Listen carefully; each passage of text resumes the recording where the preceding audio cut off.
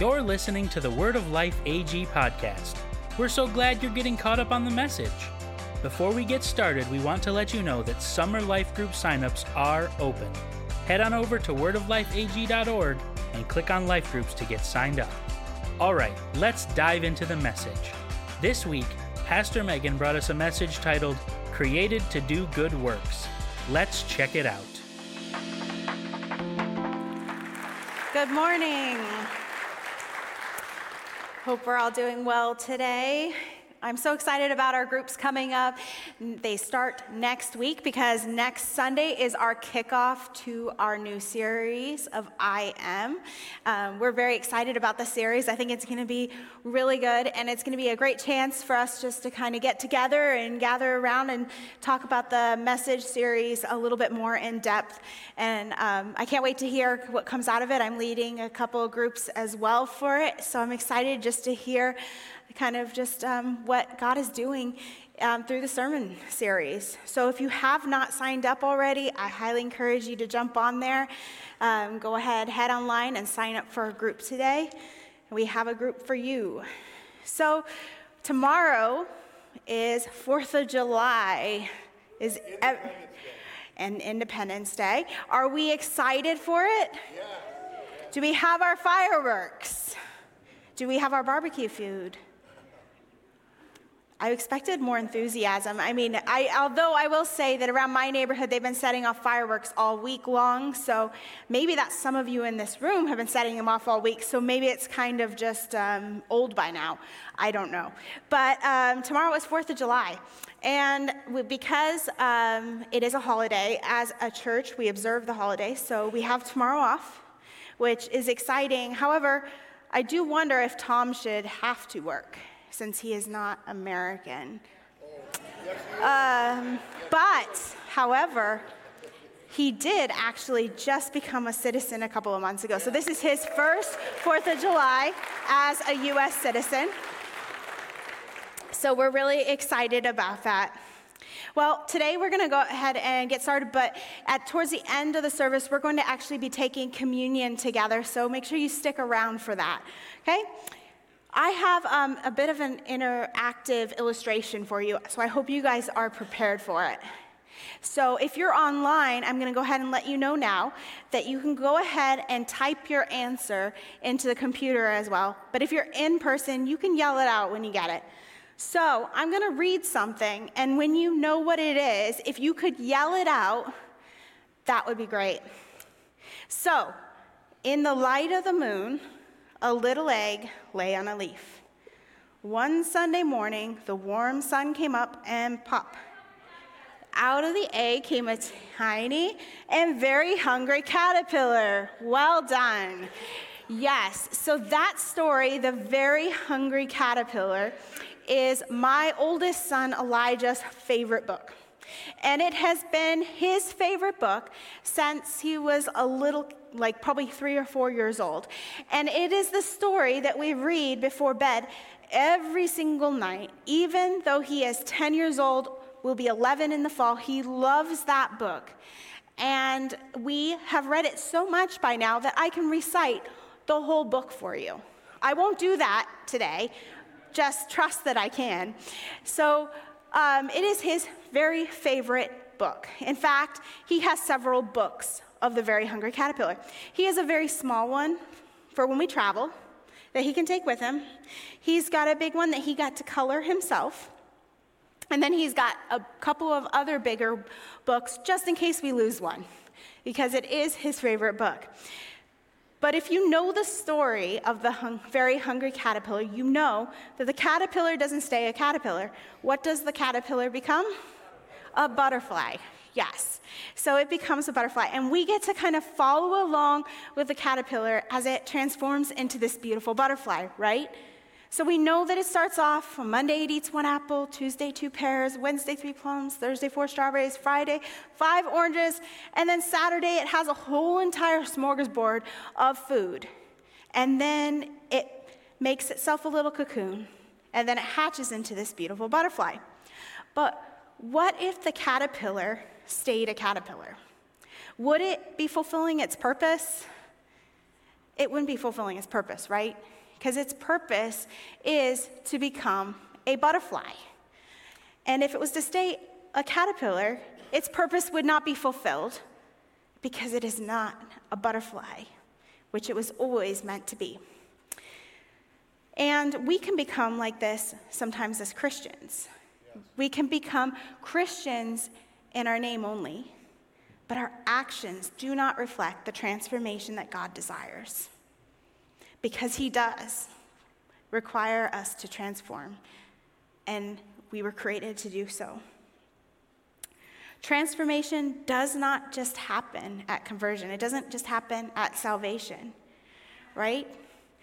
Salvation is that first initial decision that we make to make Jesus the Lord of our life, the King of our life, and to follow him with everything. But there are many things that happen after salvation. For me, I remember when I made that decision, there were many things that immediately stood out to me about myself. There were many things, it was like a light bulb went on, and suddenly I saw the world differently. However, there were other things I just didn't know needed to change until later. In fact, I needed to adjust how I talked. I wasn't very kind with my words, but I needed to become more kind with my words. I needed to learn the value of generosity because I was selfish. But those things didn't change right away. Those were things that had to change over time. And there are still things today that I am still working on. Because transformation is going to take all of our life, right? Transformation is ongoing and will be until the day we are fully transformed in eternity. We understand this from the Bible, that there is nothing that we can do that would separate us from the love of God. We know that verse. And in another verse, that while we were still sinners, Christ died for us.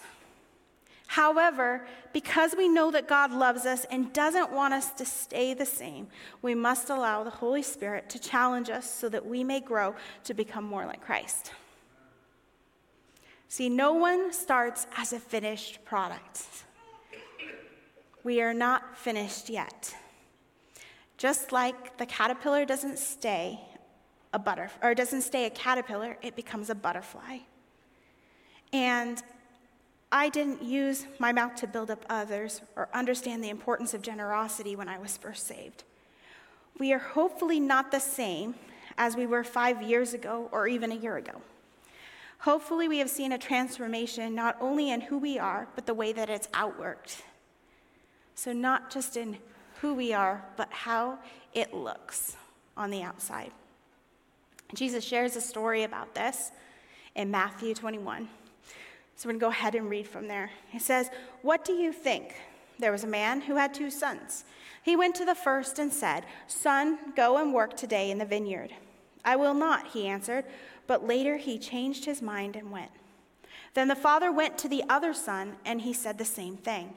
He answered, 'I will, sir,' but he did not go.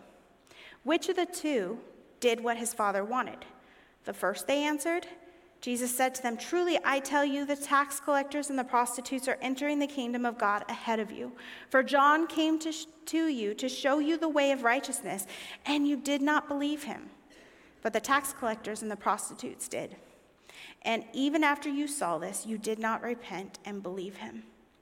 See, Jesus is speaking to the Pharisees here. And he's talking about 2 different sons. He's talking about the first son who refuses to work but then changes his mind. Then the second son who says he will work but doesn't follow through. And Jesus knows the Pharisees are going to give the right answer because the Pharisees always have the right answer. So they give the right answer, not realizing that Jesus is comparing them to the second son, who says what they think the father wants to hear, but doesn't follow through in action. But Jesus is comparing the first son to the prostitutes and the tax collectors and highlights their transformation. See, what is celebrated here is not what we say, but what we do. we can say a lot of things, and we can maybe even mean them in our heart.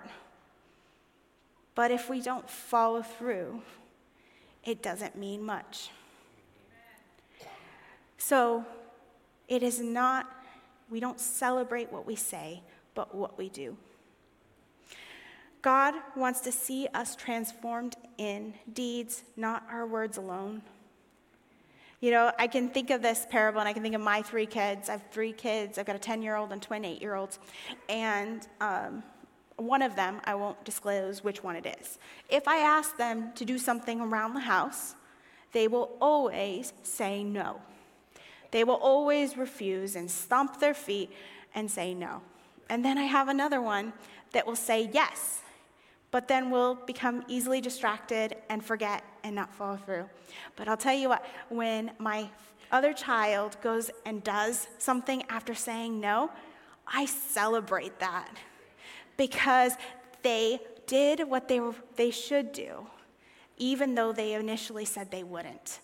There was a change of heart that happened, right? We celebrate that because our starting blocks should not be our finish line. It shouldn't be. Where we start off shouldn't be where we finish. In Ephesians 2, it says, "For it is by grace that you have been saved through faith, and this is not from yourselves. It is the gift of God, not by works, so that no one can boast.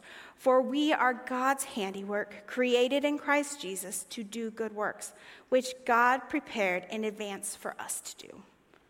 See, salvation is not something we can earn or brag about, right? It's not something we can earn or brag about. Salvation is our initial decision to follow Jesus, but we have done nothing to earn salvation. When we make a decision to follow Jesus, we can be certain that our salvation is secure, and it does not require works. Because our salvation is secure. There's nothing that we can do to earn it. It is freely given, but costs so much. Because we are God's handiwork. We are the work of our Creator. We can't take credit for it because we are His handiwork. When looking at the scriptures leading up to this verse in Ephesians, we see that we were once spiritually dead, but because of Jesus, we are now spiritually alive, because we are His handiwork. However, we prove our faith by our works. So, we prove our faith by our works. Our words, our actions, our deeds, and works all show that we are alive in our faith, that we are growing, that we are transforming. That's how the world around us can observe that God is at work in our lives, is by our good deeds. And as we understand what God has done for us, we can't help but to want to do good works, to join God in what He is doing, to show others a good Father through our actions. However, we must understand that part of being God's handiwork is doing the good works that God has prepared for us, the good works that He has prepared. And good works, they attest to our salvation. The Greek word for good is agathos. It means inherently or intrinsically good as to the believer. Describes what originates from God and is empowered by Him in the believer's life through faith. And then the Greek word for work is ergon. It is a deed or an action that carries out or completes an inner desire or intention or purpose. When you put this together, you get works that come from a heart transformation. Works are motivated by who we are. They aren't done out of obligation. It's a natural overflow and an effortless consequence. These are things that are an overflow of who we are. They aren't because they're an obligation, not something that we think we should do, but it's part of who we are because of a transformation that has taken place. So we just read from the book of Ephesians, and it's a letter written by Paul as an early church leader, and it's written to the church. One of the main themes is that all things are created for unity in Christ, and that unity only comes from us living in God's purpose. And the church should be an example to the world of how we can come together in unity despite the things that might or could divide us. There are a lot of things that could divide us in this room. There are a lot of things that could divide us as the church globally. But unity is what brings us together. Ephesians has 6 chapters. The first half of Ephesians, which is chapters 1 through 3, outline where we were prior to salvation and how we have gained salvation. We once were dead due to sin. Now we are alive due to God's grace and love through the death and resurrection of Jesus. The second half of Ephesians is Ephesians 4 through 6, and it's all about the good things we should be doing so that we can stay away from the things that drag us back to death. And some of the things that are covered in Ephesians are to forgive others as Christ has forgiven us, build up others, be compassionate and kind, to live purely, wives to be good to your husbands, husbands to be good to your wives, workers to work diligently, parents not to provoke your children, and children to obey your parents. See, what we can see in the book of Ephesians is the more you follow Jesus, the more you change. And the more you change, the more good works will flow from your life. The more you follow Jesus, the more you change. The more you change, the more good works will flow from your life. Because following Jesus requires action. When we resist the transformation that God is leading us to, we are actually following ourselves and not Jesus. And we all find ourselves in that spot. We all can find ourselves making decisions based on what we want rather than what God is trying to do in us. Without Christ, we are pulled to conform to the world. We elevate our own thoughts and opinions. We look to the world for answers instead of God. We find that we are easily swayed by the world. If the world is angry, we are angry. If the world is all about it, we are all about it. The world becomes our moral compass rather than God. Without Christ, we are doomed for death. But we are made alive in Christ through salvation. We experience his love and live confident in his love because it changes everything. In Romans 8, it says, "For I am convinced that neither death nor life, neither angels nor demons, neither the present nor the future, nor any powers, neither height nor depth, nor anything else in all creation will be able to separate us from the love of God that is in Christ Jesus our Lord." When we understand the love of the Father, the love that he has for us, how can we not want others to experience that type of love? And how can we not want to show the Father our love and gratitude through who we are and what we do? Because God's love is transformative. So here are a few things that I thought would be helpful. The first one is good works should be motivated by love. If believers can't treat each other with love, even though we have the same faith in Jesus, we will not be able to love those who don't share our faith well. In Ephesians 4, it says, "Be completely humble and gentle, be patient, bearing with one another in love." Love is accompanied by humility, gentleness, and patience.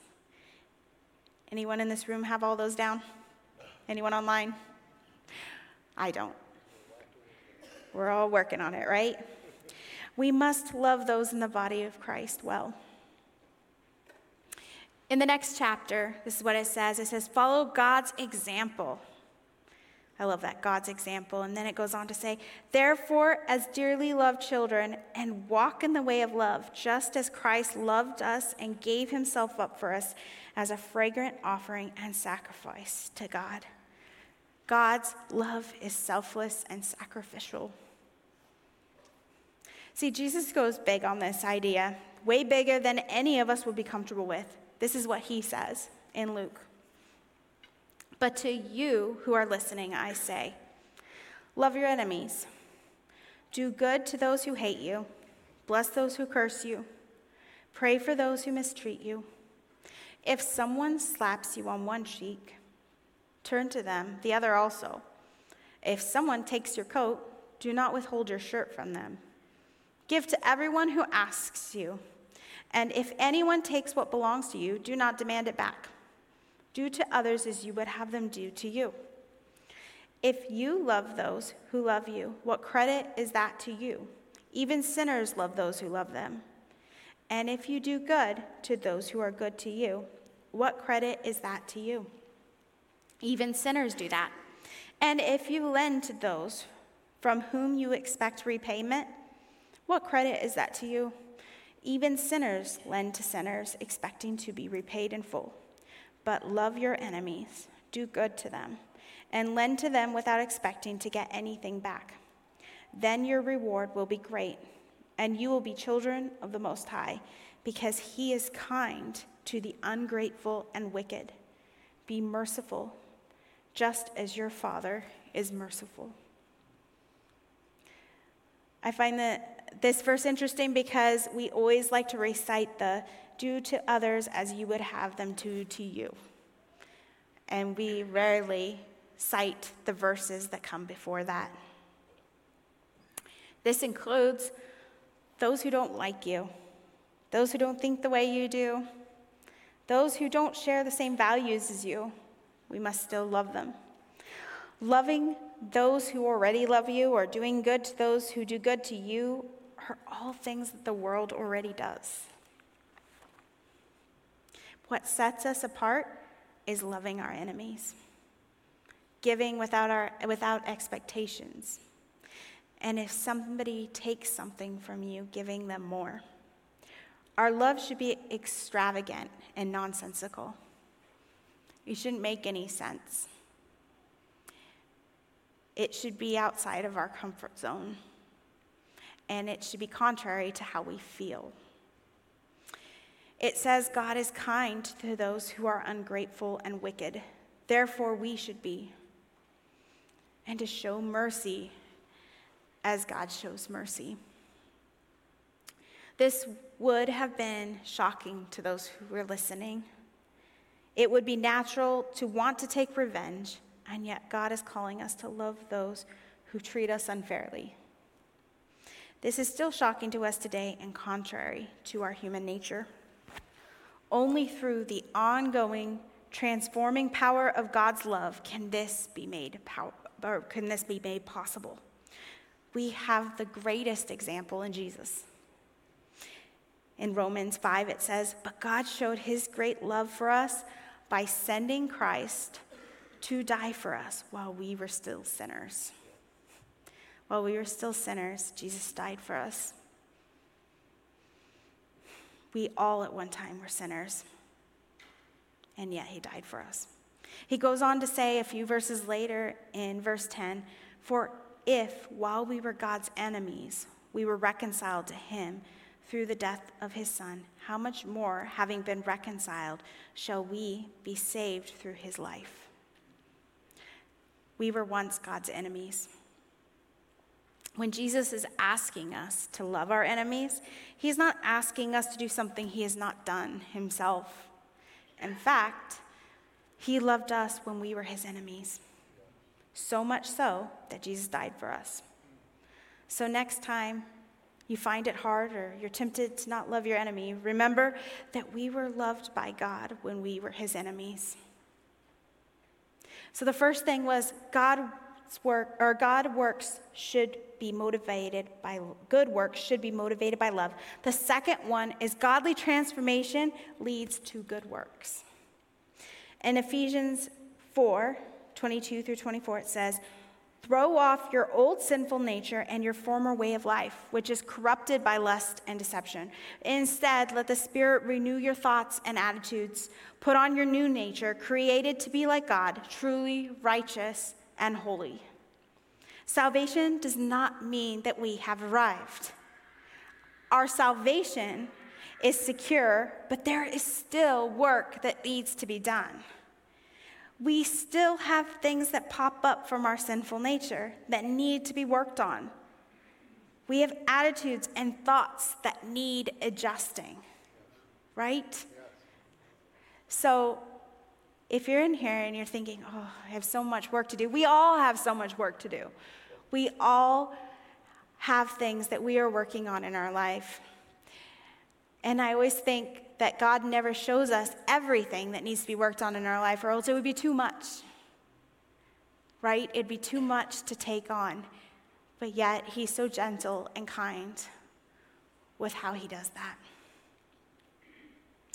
So we just finished a baseball season. It was baseball season for my youngest son, and then we're still actually in baseball season for our oldest son. Anybody else in here, Little League? Been doing the Little League thing all year? Or feels like all year. Yep, a few of us. But so we kind of have baseball on the mind. It's actually been really fun this year, and we have enjoyed it a lot. But one thing I know, and I've seen a lot of just even in my 8-year-old son's Little League, is that when you hit the ball and you get to first base and that umpire says safe, there is relief. Right? You step on that base and you're like, I made it. I made it to first base. And that first base is kind of like salvation. We've made it to first base. But we can't make it to second, we can't make it to third, and we can't make it to home without another batter. We need Jesus to step up to the plate and hit us home. Now, this illustration is not even close to being perfect, because there's only 3 bases and home plate. And there are so many areas in our life that require transformation, and it's an ongoing process.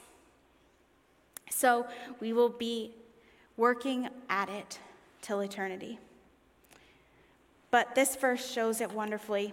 In Colossians 3, it says, "Put on your new nature and be renewed as you learn to know your Creator and become like him." In this new life, it doesn't matter if you are Jew or a Gentile, circumcised or uncircumcised, barbaric, uncivilized, slave or free. Christ is all that matters, and he lives in all of us. Our intended design is found in God's restoration. And we see this in the beginning. When we go to Genesis. In Genesis, it says, "So God created mankind in his own image. In the image of God, he created them. Male and female, he created them." From the beginning, we were created in the image of God. Created to share some of God's character and qualities. However, sin entered the picture and it messed it all up. Right? Yep. But God had a plan. He's always had a plan to restore his intended design for humanity. He's always had a plan. So we go back to Ephesians 2. "For it is by grace you have been saved through faith. And this is not from yourselves, it is the gift of God. Not by works, so that no one can boast. For we are God's handiwork, created in Christ Jesus to do good works, which God prepared in advance for us to do." We were always meant to be created in God's image. Sin messed it up, but he had a restoration process in mind, and we're living that out. So we use a lot of different things to explain restoration now.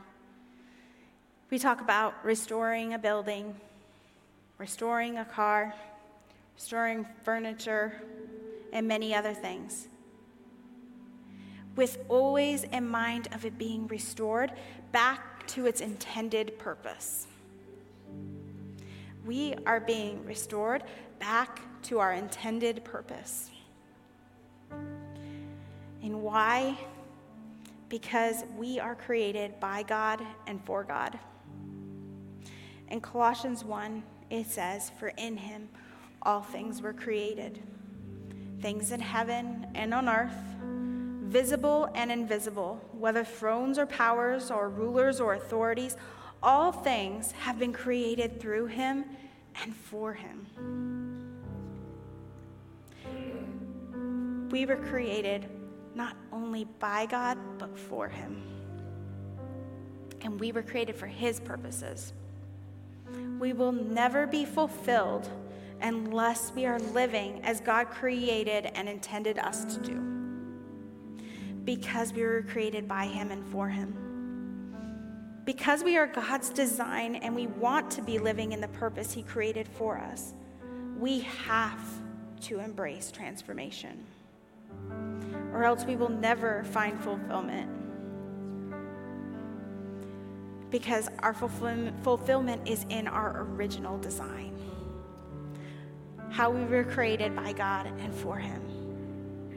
Part of that is that transformation process. And as that transformation happens, we start to do the things that God had planned for us and the things that he has in mind for us. See, the more you follow Jesus, the more you change. And the more you change, the more good works will flow from your life. If we embrace transformation and good works, we will be a better parent, a better spouse, a better sister, better brother, a better son, a better daughter, a better co-worker, a better employee, a better neighbor, and a better friend. And we would make a greater difference. We'd be more generous, more helpful, more caring, more patient, more loving, and more compassionate. See, good works should be motivated by love.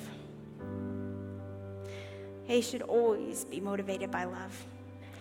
We can do good works that aren't motivated by love, that they're motivated out of duty and obligation or what we should do, but they should be motivated out of love. That godly transformation leads to good works. That as we start to transform, we start to see ourselves doing good things. And our intended design is found in God's restoration.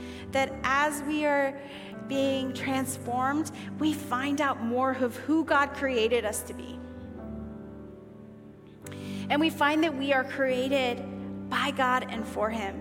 When we get that straight, we start to see transformation, because we understand that if I continue to serve my own purpose and my own thoughts, I will only ever be unhappy and unfulfilled.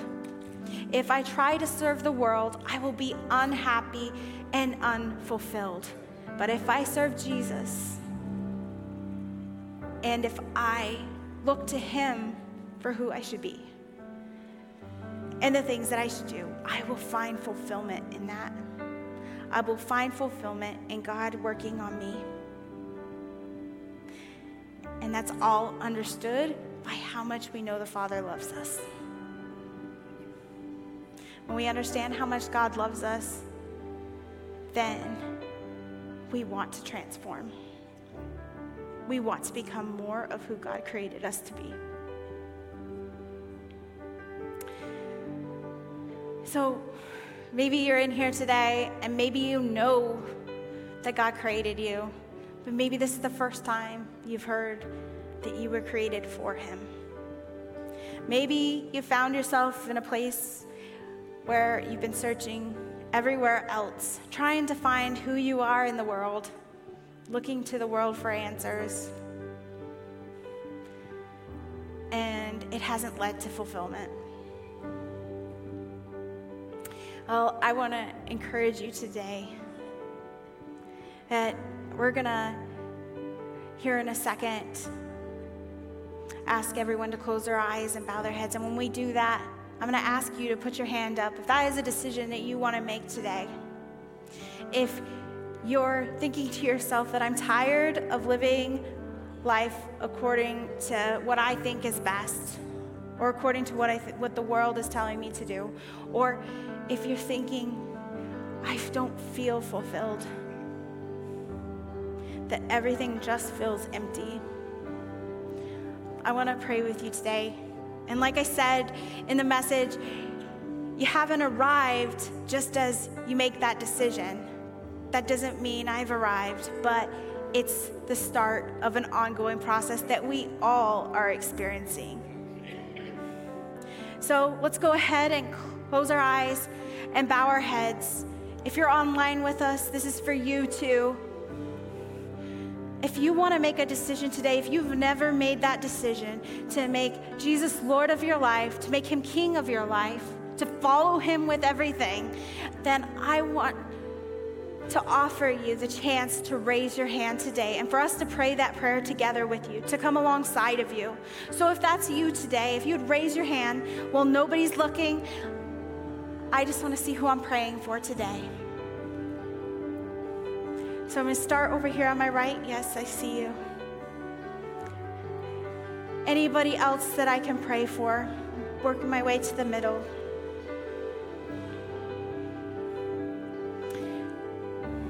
Yes, I see you.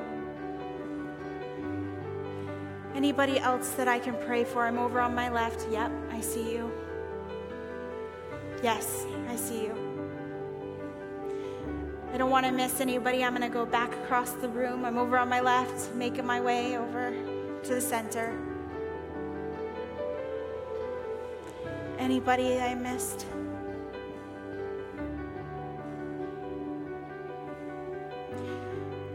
You're worth waiting for. Yes, I see you.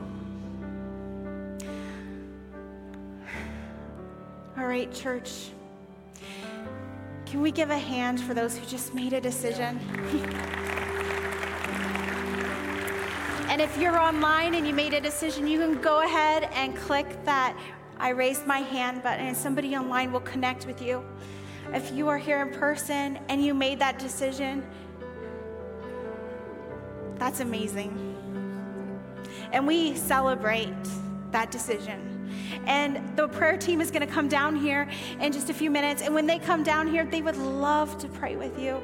They would love to give you a little book and just connect with you and celebrate with you as well. But it's the best decision that you could ever make. And yes, I can't promise that you immediately will feel fulfilled because it's this ongoing process. But we're all doing it together. And there's unity in that. Well, we're going to go ahead at this time and we're going to partake in communion. So if you have your element with you, if you didn't get your element, the ushers are in the back and they can, if you raise your hand, they can come and bring one to you. Yeah, we've got a couple people down front that don't have one.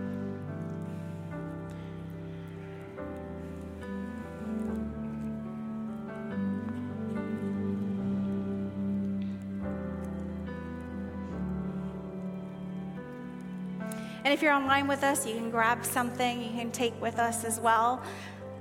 We would love to have you join us.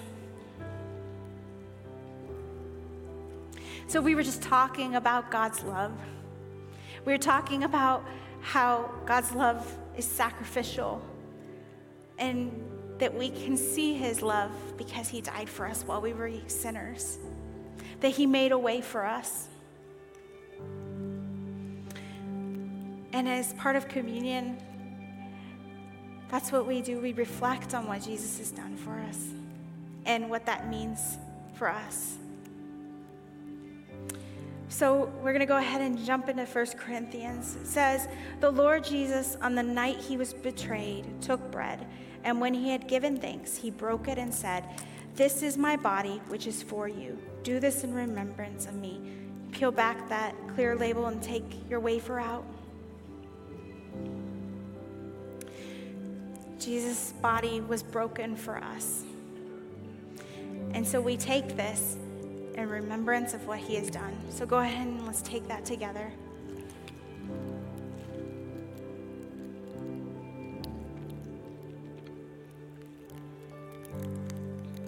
And now we can peel back that second layer on our juice.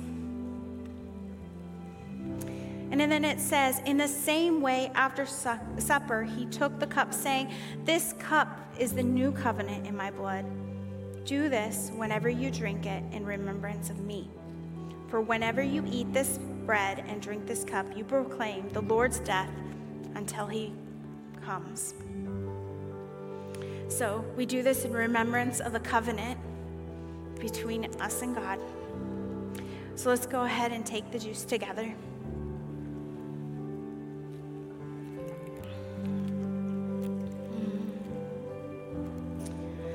God, we just take this time to pause and to reflect.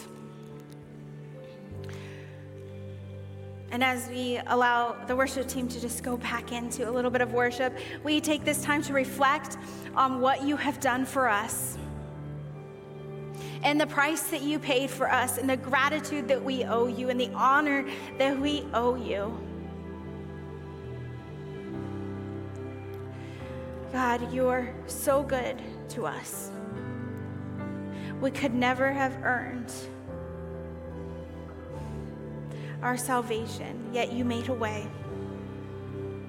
And you are restoring us back to who you created us to be, to your image. And we owe you everything. And we want to follow you with everything. In Jesus' name, amen.